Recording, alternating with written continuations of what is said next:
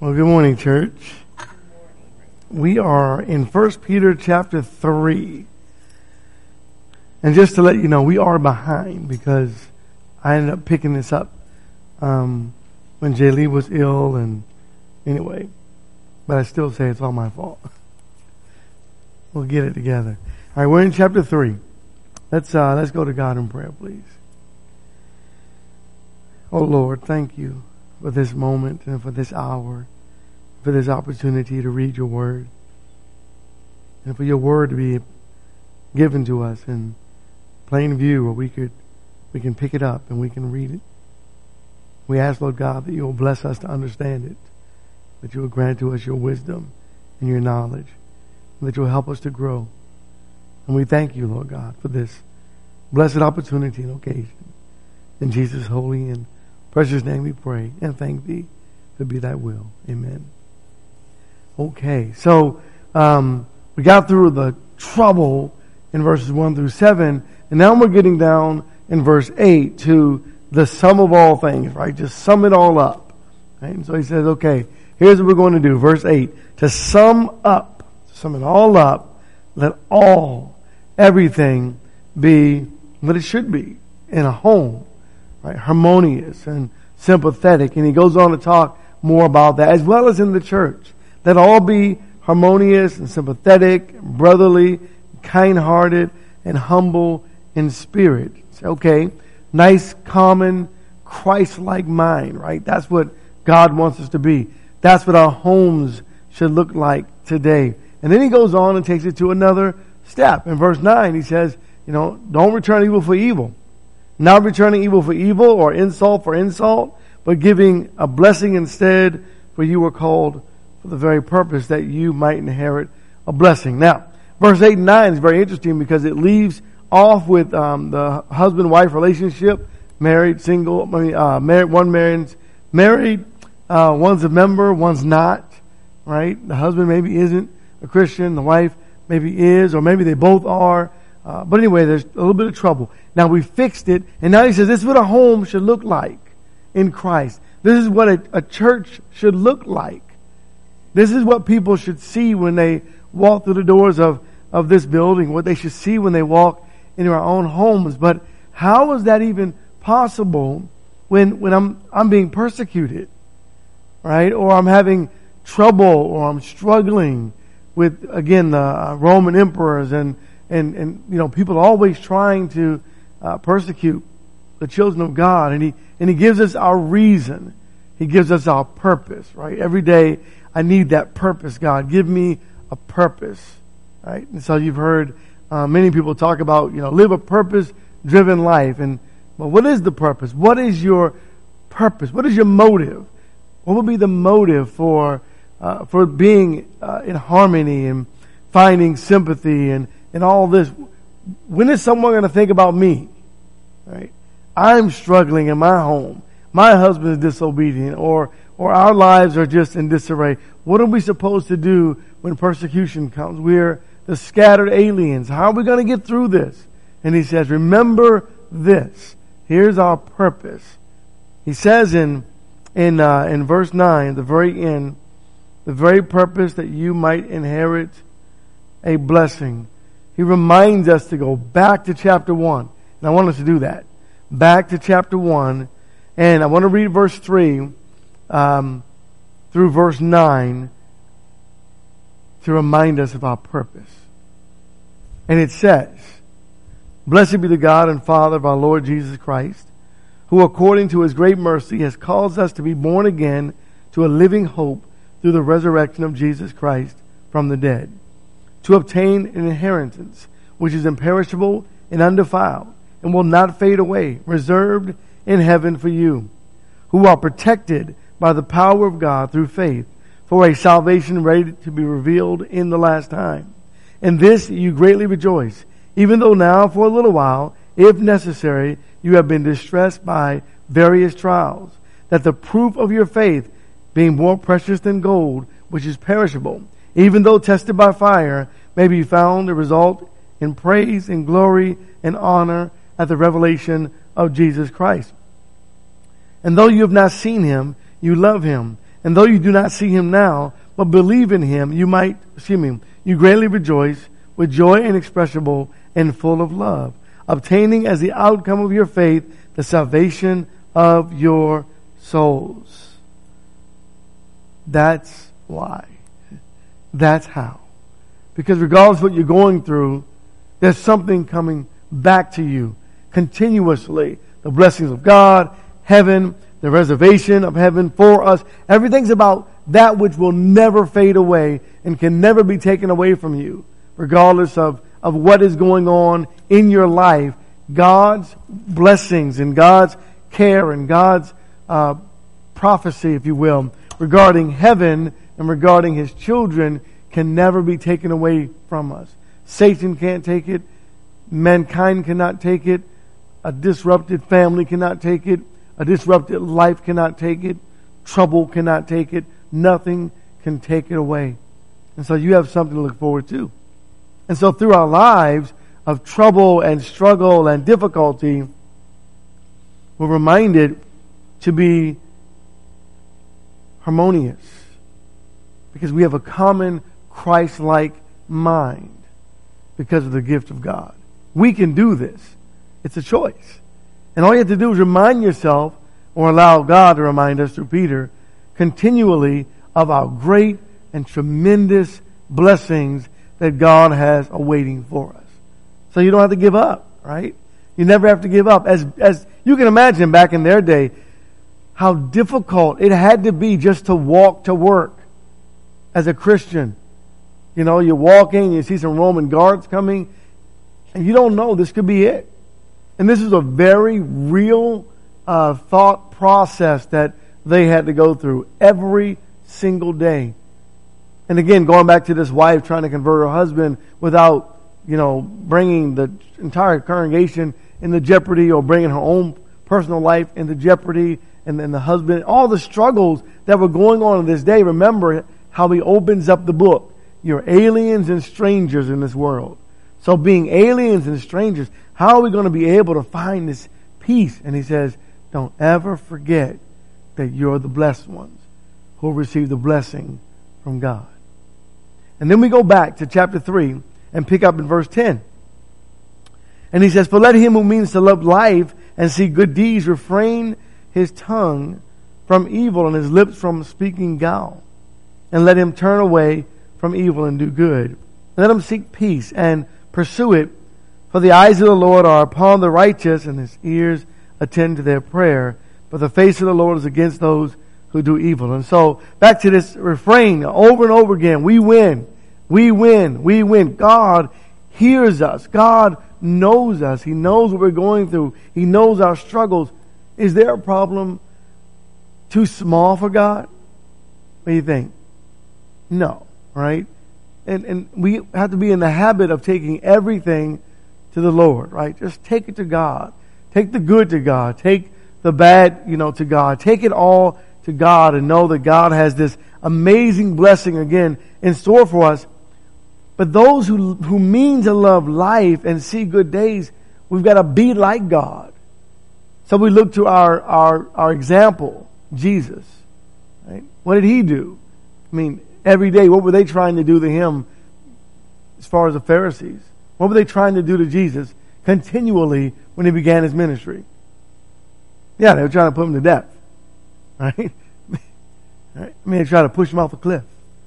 They were looking for a reason and an opportunity. And every question they asked Jesus had the purpose of, we catch him in a lie, we catch him making a mistake, and we'll put him to death. Right? What a life to live. You see, we can look back and say, thank you, God. Does that mean we're not being persecuted today? Absolutely not, right? It doesn't mean we don't have troubles. It doesn't mean that we're not struggling. We have health problems and concerns as they did. We have physical issues. We have lots of issues of our own. They're not the same. But the end result is still the same. Whether we die a natural death or we die through persecution, you still have to die with the Lord, right? And so here we are walking this walk of faith, and we're practicing and living for Christ. And then comes the challenge, the next challenge, in verse 13. And who is there to harm you if you prove zealous for what is good? We could probably list a couple of folks, couldn't we? Right? We start, you think about in this day, they probably could name a few. Well, my neighbor across the street, we probably could name a few.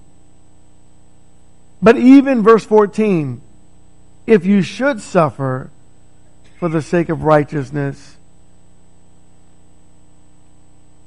remember the Sermon on the Mount. Well, that's not what he says, but he says, you are blessed. But that's what he's referring to, right? Back to chapter 1, back to the Sermon on the Mount. Blessed are the persecuted. Blessed are those who mourn. Blessed are God's people, right? In every way and through everything.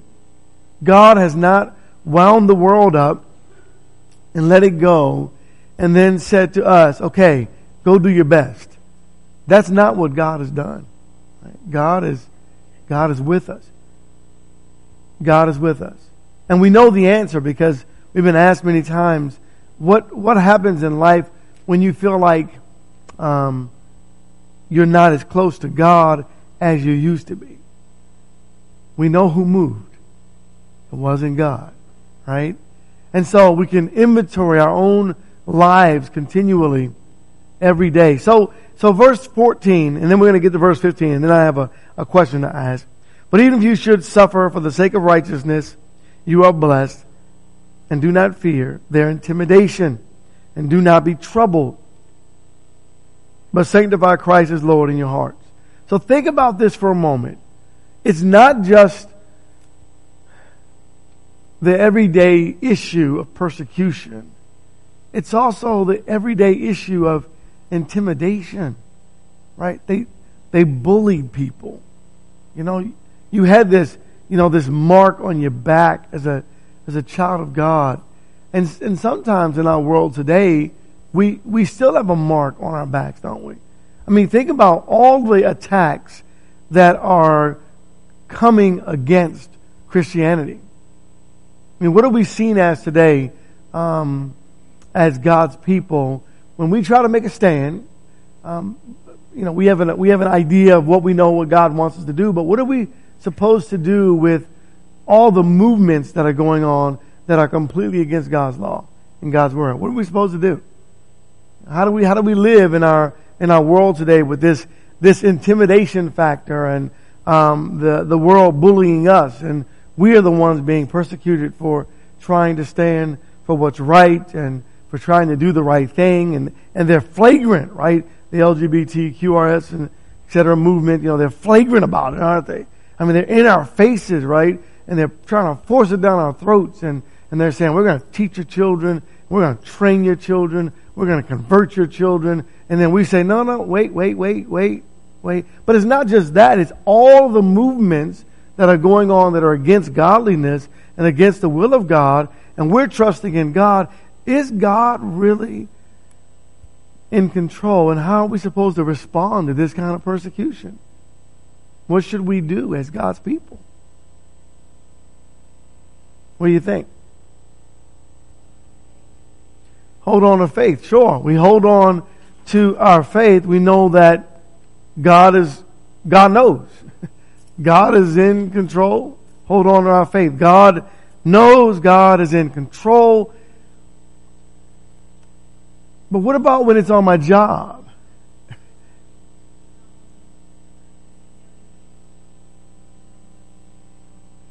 Okay. Okay, so He knows it all. He knows everything. Our faith has to be strong, and we need to remain consistent in prayer. I get all that, but that doesn't take away the hurt. I mean, it should. I get that, but we can say that.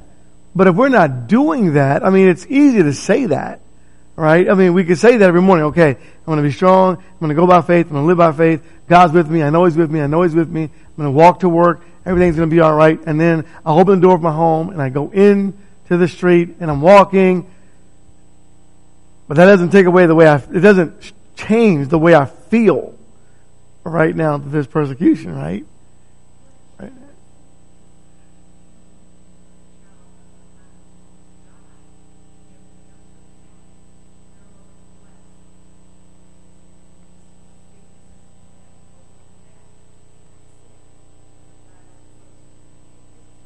Okay, let me repeat that. Well, it should. If we're children of the Most High God, nothing else matters. Okay, sister. Let me get this microphone. Let's use this microphone so I don't. Thank you, James.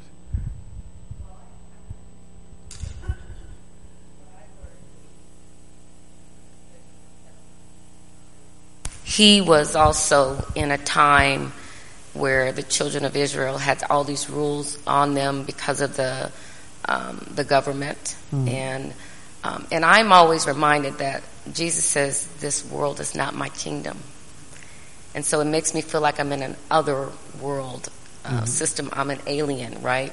And so even at my job, I always try to, I try to be loving. I try to be respectful, my integrity. Even when someone says something against Christians, I always say that, I believe this by faith, and I try to invite people into it. But what I don't feel the obligation to do is, march and hold signs and all that stuff, because the Bible says this world is not my kingdom, so this world is going to self-destruct. We shouldn't be surprised that the world is doing all these evil things. Apart from Jesus, we would all be doing these evil things. And so I want to create opportunities for those people to be invited into God's kingdom. And so at work, when people challenge me about what I believe, I say that I do this by faith, and I try to, and the way that I treat them. So, the Bible says agree quickly with the adversary. So I'm not going to get into any arguments with anybody. I'll say, okay, I understand that's how you believe. And I'm done with that conversation, because I don't think it's going to show godliness for me to get into some kind of rant with someone about what I believe. And so I think that's really the key. It's for us to demonstrate the love of Christ. I mean, Christ, when they were trying to challenge him, they said things about him. He basically said, that's what you say. That's what you think. He didn't really get into arguments with people. He said, render unto Caesar what's Caesar. So in my mind, that's just the world system. And I feel like I exist outside of that in how I believe. And so I'm just busy trying to treat people lovingly and kindly, and invite them into my life so that I can have an opportunity to expose them to the truth. Amen. Opportunity, open doors, right? Okay. What was Noah's battle like? God's going to send some rain. We have to turn our lives around. We have to change. Yeah, but you're the man you're following this God who's telling you to build a boat in the middle of a desert. Or maybe it wasn't, whatever it was, right? You're not even near water. How are you going to get this thing to the water? And then Noah says, I don't have to. God's going to bring the water to us. And for what? I think the text, 120 years? He preached the same message over and over again. And remember what the world was like. How bad was it? Worse than our world. How do we know that? Well, God destroyed it. That's how we know it. So, shouldn't Noah had gotten off of the beaten path for a moment and said, let's put this on pause. I need to deal with all the hagglers, if you will, all the naysayers and all the people who are against God? Or does he stay focused on the desire and the will of God? Well, we know what he did do, but how did he do that? Right? And so he's gonna come to Noah later in 2 Peter. Our responsibilities, certainly it's true, is to be a guiding light, a shining light, the reflection of Jesus. And that's where verse 15 comes in, where it says, sanctify Christ as Lord. So set yourself apart and set Christ apart as Lord. The people in the world with all the movements, it's misdirected, number one. Because it's not us. It's not our laws. It's God's law. They're angry at God for their own reasons. Our job is to help them to learn that's not who God is.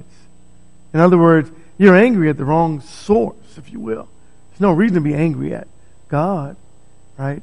And not take it personal, right? When they are trying to attack Christianity, our faith, or attack God, don't take it personal. God knows, right? But instead, verse 15, I want to talk about this quickly. But sanctify Christ as Lord in your hearts, always being ready to make a defense to everyone who asks you to give an account for the hope that is in you, yet with gentleness and reverence. This is what you're talking about right now, right? With gentleness and reverence. But here's the problem. Okay, are you a Christian? Back in the Roman days, remember, we got to stay in Rome. In the Roman days, are you a Christian? Yes. Yes, I'm a Christian. Yes, I'm a Christian. What do you know might happen in just a moment? You might be executed on the spot. And God says, you give a defense. You tell them, yes, I am a child of God. And here are the reasons why, whatever, answering their questions. What about today? Is it more difficult today to give a defense when someone says, oh yeah, you're a child of God, you're not tolerant, and you guys think you're the best ones and the holy ones and the righteous ones how do you feel when that attack comes upon you? And yet, how does that work in your life in light of 1 Peter chapter 3 and verse 15? Be ready to give an account for who you are as a child of God. How do you feel about that? You should look on Ephesians 6:12.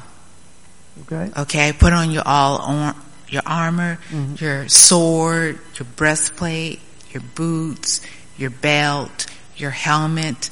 Ephesians 5:1 is that we're supposed to be imitators of God. Okay, so if you're meditating on the Word every single day, it's in you. So when you come up against attacks, it doesn't bother you because you can just flick it off. You follow what I'm saying? Oh, I follow you 100%. Ephesians 6:12, the whole weaponry, if you will, battles against flesh and blood, and Ephesians 5:1. There's no question about that. That's what the Bible says. But if we don't have it, if we're not ready for it, sometimes it comes from within. My own family member. Remember, the context is this could come from your husband. This could come from your wife, right? This could come from people within your own home. What do you do with that? What do we do with that? So the reality is that it does bother us because we're human. But how do we deal with it? How do we find that ability to be able to stay the course through persecution, to stand up under the trial? How do we find the ability not to say it, but to do it? Right? That's because it's easy to say it. Right? We say it all the time, but to do it. Right? So let's think about this for just a moment. Just a football team. Football team, if you play football, football hurts. The sport. Physically, it's a physical sport, right? And you go out there and you hurt your just your fingers from falling on the ground and your knees, and you have padding, but it hurts. You've been, you're on an end around or some kind of play, and you get hit really hard, just the right way, and it hurts. And then what do they do after every single play? They huddle up. And what you and I don't hear, at least I know when I play football, when we talked about, it wasn't just the play, it was, okay guys, come on, we can do this, come on. And you're going, yeah, but my shoulder, really, it's okay, we're going to make it, let's get through this, and we motivate each other. Right? You've been there, right? We motivate each other, and what, we don't need to be in a huddle. Yes, we do, because we need to motivate each other. Get back out there. I know you almost drowned. You played in Washington State, all the rain in your faces in the mud, and we can do this. Right? Why do you have a huddle? What do you think happens in the huddle? What do you think happens when the boxer or the MMA fighter or whatever goes back to his corner for just a minute? They don't just put water on you. The coach says, I know, but get back out there. You can do it. What about when you go to work, right? And you have meetings. Right now I know we need to correct some of our direction, and we have meetings and we have huddles, and we have times of encouragement with each other to influence one another. Okay. What do you think this is here? What do you think we should be doing here every time we come together? Well, what do you think they did in the first century? They came together every day. What did they talk about? What were they doing? And some of it was unbelievable. Like when Rhoda came to the gate, because Peter was there, and they're like, Peter's not out there. We've been praying for Peter, and he's out there, but the reality that he's really there it was unbelievable.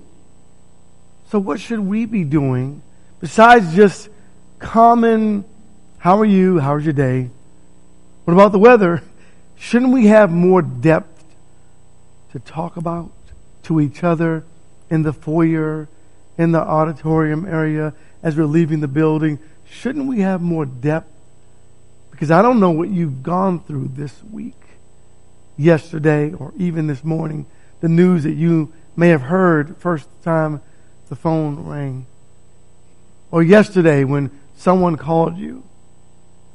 Like yesterday I got a call from out of the area. How do you deal with that kind of stuff? Right? And so it's every day we're bombarded with some kind of news, and it either affects us in one way or affects us in another way, but either way it affects us. How do you sanctify Christ as Lord in your heart? And what do we do about our meetings to help each other every day to fight the fight of faith? And so I'm asking a rhetorical question because I've already given the answer.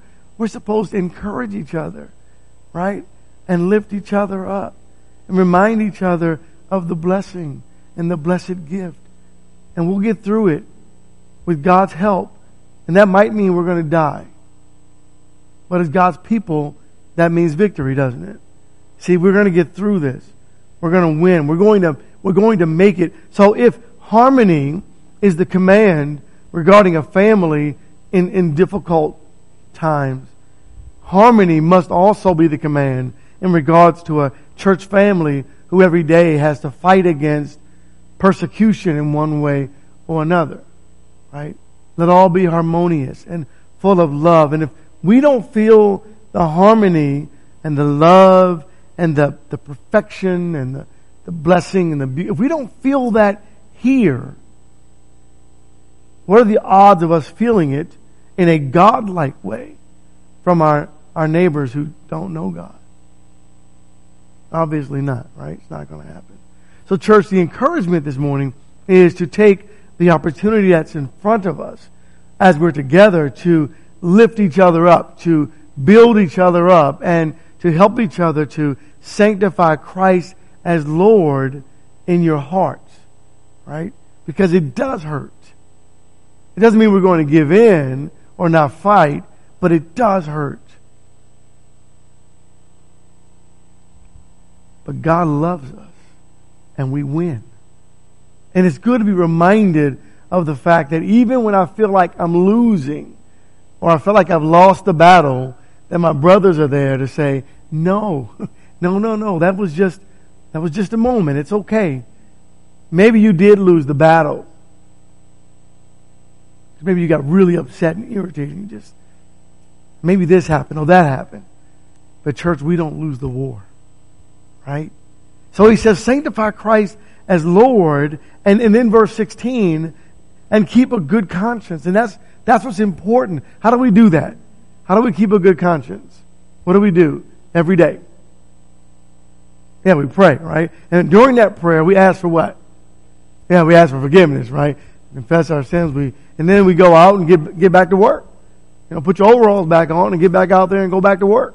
We may do that throughout the day, right? Dear God, please forgive me. Give me the strength, Lord God, to go over and say I was wrong and I'm sorry. And so, keep a good conscience so that in the thing in which you are slandered, those who revile your good behavior in Christ may be put to shame. Put to shame by whom? Because they won that one. They made me look horrible. Right? I mean, they were yelling at me, and there was this whole group of people, and they were just, who is it in verse 16 that through my good behavior, who put them to shame? It wasn't me. And it wasn't the group around me. So it had to be whom? The only one that matters is God. Right? And he says, well done, servant. You did good. What? How did Elijah with Jezebel? No, No, she wants to Elijah, just a couple of days ago, like 400 prophets of Baal. Remember that? Yeah, remember you prayed and I sent fire down? But Elijah, remember, right? We can be so easily distracted because it doesn't feel good, right? You outran a chariot, remember that? Well, but God, Jezebel wants to kill me, and so that's why I'm running for my life. Because even your people, God. And at some point, it's got to become you and God, right? Sanctify Christ as Lord in your heart. Doesn't matter what everyone else is doing, right? That's the beginning step, to sanctify Christ as Lord, set apart as an alien, like you said. Put on your armor, sure. Put on your armor, prepare yourself, get ready. Know we're going out for the battle. Know I'm ready to give an answer to anyone that asks me. I'm ready to do the work of God. But now I have to get out of the bed. Right? It's easy to get ready in bed. But now I have to go and face those same people who yesterday made me feel horrible. I didn't want to go to work. Think about that. Okay. For it is better. It's an interesting verse. For it is better if God wills. To will it so that you suffer for doing what is right rather than for doing what is wrong. And the word suffer is important because it's talking about the way you feel, right? You're going to suffer. Whether it be physically or emotionally, you're going to suffer, but do it for the right reason. Right, that's in chapter 4. That's why he's going to go over that again in chapter 4. If anyone suffers a Christian. Not as a troublesome meddler and an evil person. Suffer as a Christian. And then he goes on in verse 18, for Christ also died for sins once for all. I love how he keeps coming back to whom? Christ, Christ, Christ, Christ. Sanctified. Christ, Christ, Christ. Just, you have to keep going back to the Christ who rose, right? To the Christ who lives. For Christ, it says that he suffered for the just for the unjust, in order that he might bring us to God, having been put to death in the flesh, but made alive in the Spirit. And then he gets into the spirit world. Because we're talking about sanctification now, right? It's a word we don't use often, we should.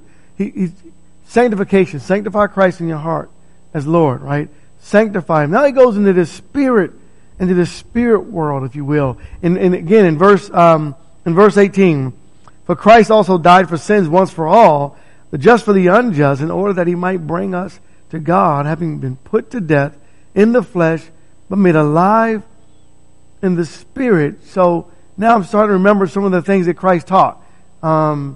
If you believe in me, you will not what? Die. But even if you die, you'll live. Oh, okay, he's talking about the Spirit. Spirit and the flesh. Spirit and the flesh. Spirit and the flesh. Spirit and the flesh. And then he gets us into this sanctified mode of thinking for just a moment. So I want you to think about the power of God. What does that mean? Well, look at the next verse, verse 19. In which he went and made proclamation to the spirits now in prison. Past tense, he went. And so sometimes it's the idea, the thought in this verse that he preached to the people who had died after they died and had gone to hell and are suffering. Verse 20, who once were disobedient when the patience of God kept waiting in the days of Noah during the construction of the ark, in which a few, that is 8 persons, were brought safely through the water. It's almost like this thought that God went to the underworld during those 3 days and he preached to them the gospel message of Jesus. Well, what's the purpose in that? Right? What would be the purpose in that? Because a lot of people have taught, and when you talk to folks in the scripture, they go, well, because they're trying to get rid of baptism, and so they go, well, he went down there and he gave them a second chance. Well, that contradicts all the scriptures. There are no second chances. Once Luke 16 tells us, in other passages in the scripture that, once you die, you're judged, and God pronounces judgment, and there's no second chance. So then how did he preach to people who are already dead physically? And the answer is, while they were alive, he preached to them. But how did he do it? Because Christ didn't come until 4 BC or so, and he died around 33 AD. So how did he preach to people who are already dead and gone, thousands of years past? How did he do that? And how would he be doing that today? Well, through the prophets, through the preachers, through you, through the church, through Israel, those who are good and righteous. We're talking about the Spirit of Christ, the Spirit world. Now he introduced this thought or this concept to us. I want to look just quickly at a few passages. Peter, chapter 2. While we're in Peter, let Peter explain things to us in further detail. 2 Peter 2 and verse 5. He did not spare the ancient world, but preserved Noah, a preacher of righteousness, with 7 others, when he brought a flood upon the world of the ungodly. Who is Noah in this text? He's a preacher of righteousness. So as a preacher, he had something to say, didn't he? So he was preaching while he was constructing the ark. And the Hebrew writer tells us that God spoke in sundry times. He spoke through the prophets, didn't he? He's talking about the spirit world. He spoke through them to declare a message that he's trying to present to a lost world. Now, go back to 1 Peter for just a moment. We have Noah, who's a preacher of righteousness. Now, he introduced this spirit world to us right after the blessing, verses 3 through 9. We have this thought. Don't forget the thought. What's the thought? Okay, you're blessed. And then verse 10, he says, as to this salvation, the prophets who prophesied of the grace that would come to you made careful search and inquiry, seeking to know what person or time the Spirit of Christ within them was indicating as he predicted the sufferings of Christ and the glories to follow. So here he's telling you that Jesus, right, the Spirit of Jesus, the Holy Spirit, God, the Godhead, was in the prophets while they prophesied, right? And so that's why we have this message. And so when he's talking about in chapter 3 verse 19 that Jesus preached to them, he preached to them through the prophets or the preacher or the teacher at that hour and in that day, to ensure that no one gets sidetracked from the point that he's trying to make. So then, understanding that the message was declared to them, we understand 2 things. We understand, one, in a wicked world. So remember, going back to Genesis now, in a very wicked and evil, just terrible world. And I can use those types of terms or thoughts because God destroyed the world. That's how bad it was. It had to be. Could it have been worse than it is today? Well, yeah, because we're still alive. Right? World's still going. So when you feel alone and you say, I don't know why they don't get it. Why don't they get it? Why don't they get it? Why are they doing this? Why are they living this way? Maybe Peter's saying, hey guys, stop asking that question. Because if you remember in the days of righteous Noah, when he was preaching the message to them about change, how many people listened and obeyed? 8. That's pretty devastating. 8. Now there's a lot of speculation as to how many people lived in the land at that time. We don't know that answer. And so any thought you come up with is just as good as any other person's speculative idea or thought. But regardless of how many people were on the earth, there were enough people to where when we think about the fact that only 8 people listened to God through Noah, that's tough. That's tough. How many people were in Jerusalem on the day of Pentecost? We don't know the number, but it was a really large number. Only 3,000.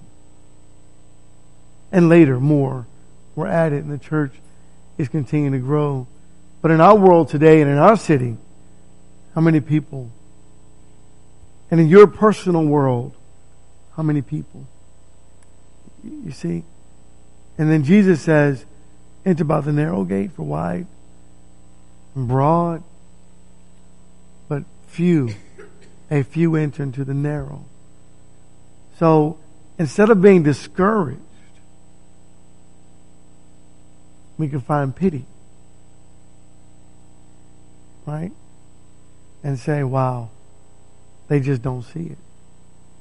And remembering there was a time when I didn't see it. I'm so glad and thankful that those folks didn't give up on me. Right?